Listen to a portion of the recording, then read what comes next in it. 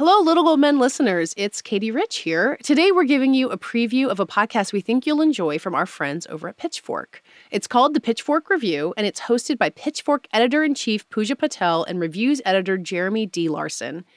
Each episode pulls back the curtain on the latest releases in music, giving an expert guide to what's exciting, what's great, and what's just plain terrible. Keep listening for a preview of the first episode where Pooja and Jeremy are joined by Pitchfork features editor Ryan Dombal to talk through the latest album from the 1975. Whether it's debating whether the album sounds more like Lionel Richie or Huey Lewis or how this new work compares to the band's previous efforts, it's really fun and informative listen. In the coming weeks, the pod will cover the latest releases from Bjork, Taylor Swift, and more. And don't forget to follow the Pitchfork Review, available wherever you're listening now or via the link in this episode's show notes.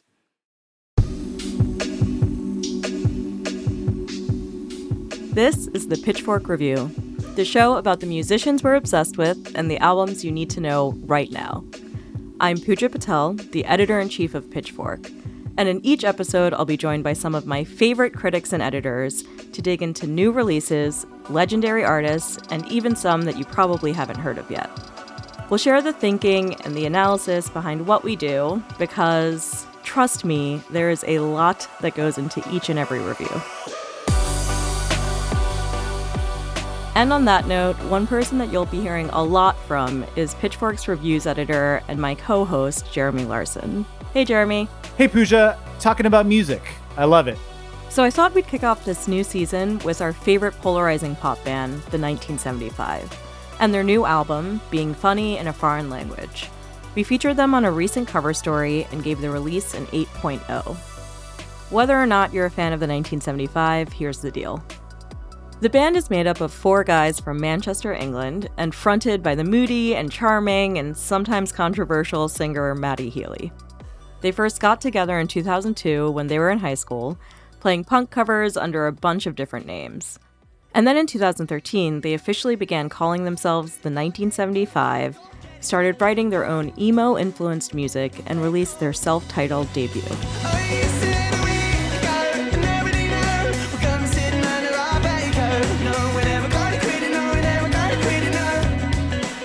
By their second album, in 2016, the band had refined their sound and sharpened their wit to become a legitimate pop outfit.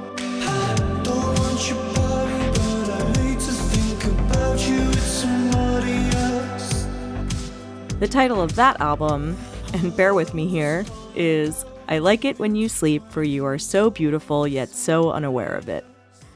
This is when Matty started stepping into his indie, cool kid, heartthrob era with songs like Somebody Else and Love Me. And love me. If that's what you want to do. Over the next few years, the band's music captured a generation in existential crisis. Their 2018 album, A Brief Inquiry into Online Relationships, became the voice of millennial angst with songs like Love It If We Made It.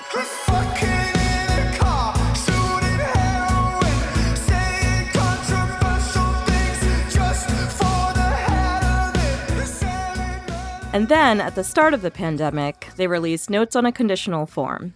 It was a sprawling, indulgent, and very, very, very long album that saw Matty at his most personal, including on the song Guys.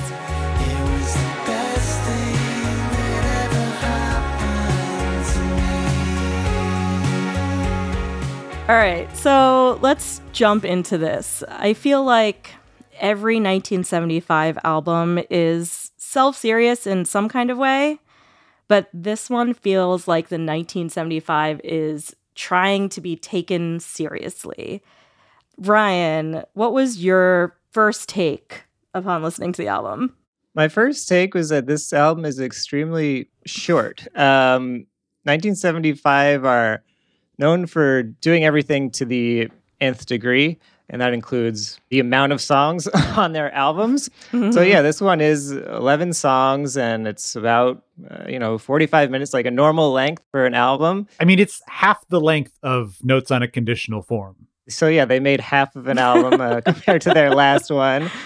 And I do think that part of that is, they're getting older. They're in their 30s now. There's something self-consciously classic about this album. A lot of the photography is black and white. Mhm. This is kind of their attempt to do something timeless, perhaps, whereas a lot of their previous music was very of the moment.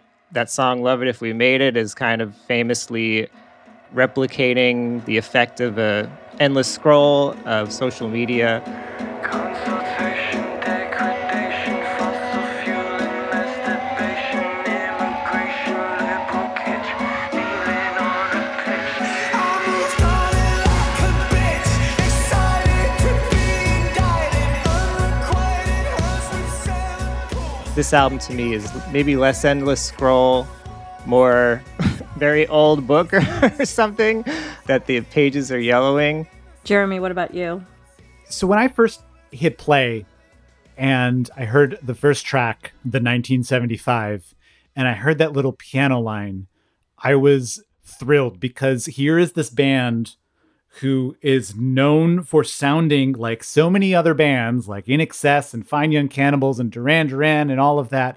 And here they are like taking a page right out of LCD Sound System's book, a band who are also known for sounding like a bunch of other bands like New Order and yada, yada, yada. And so I was like, oh my God, we are in the most self-reflexive, heady, amazing space. Like, I am so glad to be back with my like neurotic man, Maddie. And then it opens with a boner joke. And I'm like, yes, let's go. I'm so excited. This'll get bigger, if you know what I mean. I'm sorry if you're living and you're 17. I heard it's on vogue to be super thin, but your friends aren't thick, so they can't come in. I think he deserves a little bit of credit based on, you know, what he's done before. But like, It'll Get Bigger, if you know what I mean, is also, you know, the song deals with like the decline of democracy and like there's notes of climate collapse. And to me, like that line doubles as all the terrible shit that's happening now will get bigger. If you know what I mean as well. So it's like, it is a boner joke. It is also like a condemnation of humanity. And what better kind of boner joke is Agreed. that? I loved that first track. And then we sort of dip into some of the other more romantic, sincere songs. And I started to feel the album sort of shrink musically. And that's when sort of all of the excitement sort of like started to leave me, because I think part of what I love about this band is their extra-ness and how little basically fucks they have to give. When Maddie is writing lyrics, when they are doing these very indulgent interludes, and like I couldn't tell you what song 19 on Notes on a Conditional Form sounds like, but I sort of like love the effort that they're putting in there. Whether it works, whether it hits as hard as their earlier stuff, like I feel like that is something we can maybe talk about. Jeremy, for people who did not like this album, who would rather not with this album, what would you recommend they listen to instead?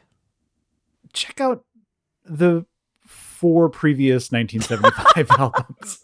You know, yeah, Billy Joel's Turnstiles, that has a lot of what this is going on with. I cannot believe that you are recommending that someone listen to a Billy Joel album instead of this one. That's what this sounds like to me. Like, it just, all the instrumentation and the mixing just sounds so Billy Joel-y or like Lionel Richie to me. If you don't like this, maybe you'll like Billy Joel. Ryan, what would you recommend for people who love this album? You know, one thing we were talking about was Huey Lewis's The Power of Love classic. 100%. Another 80s classic. Another one like Don Henley, Boys of Summer, reminds me a lot of like some of the songs on this album. Bruce Hornsby, The Way It Is. There's definitely a piano on a song called Oh Caroline that seems a very similar tone as that famous Bruce Hornsby piano. Decide for me, baby. I'll do anything that you wanna. I'll try anything that you wanna. I'll try, 'cause you're on my mind.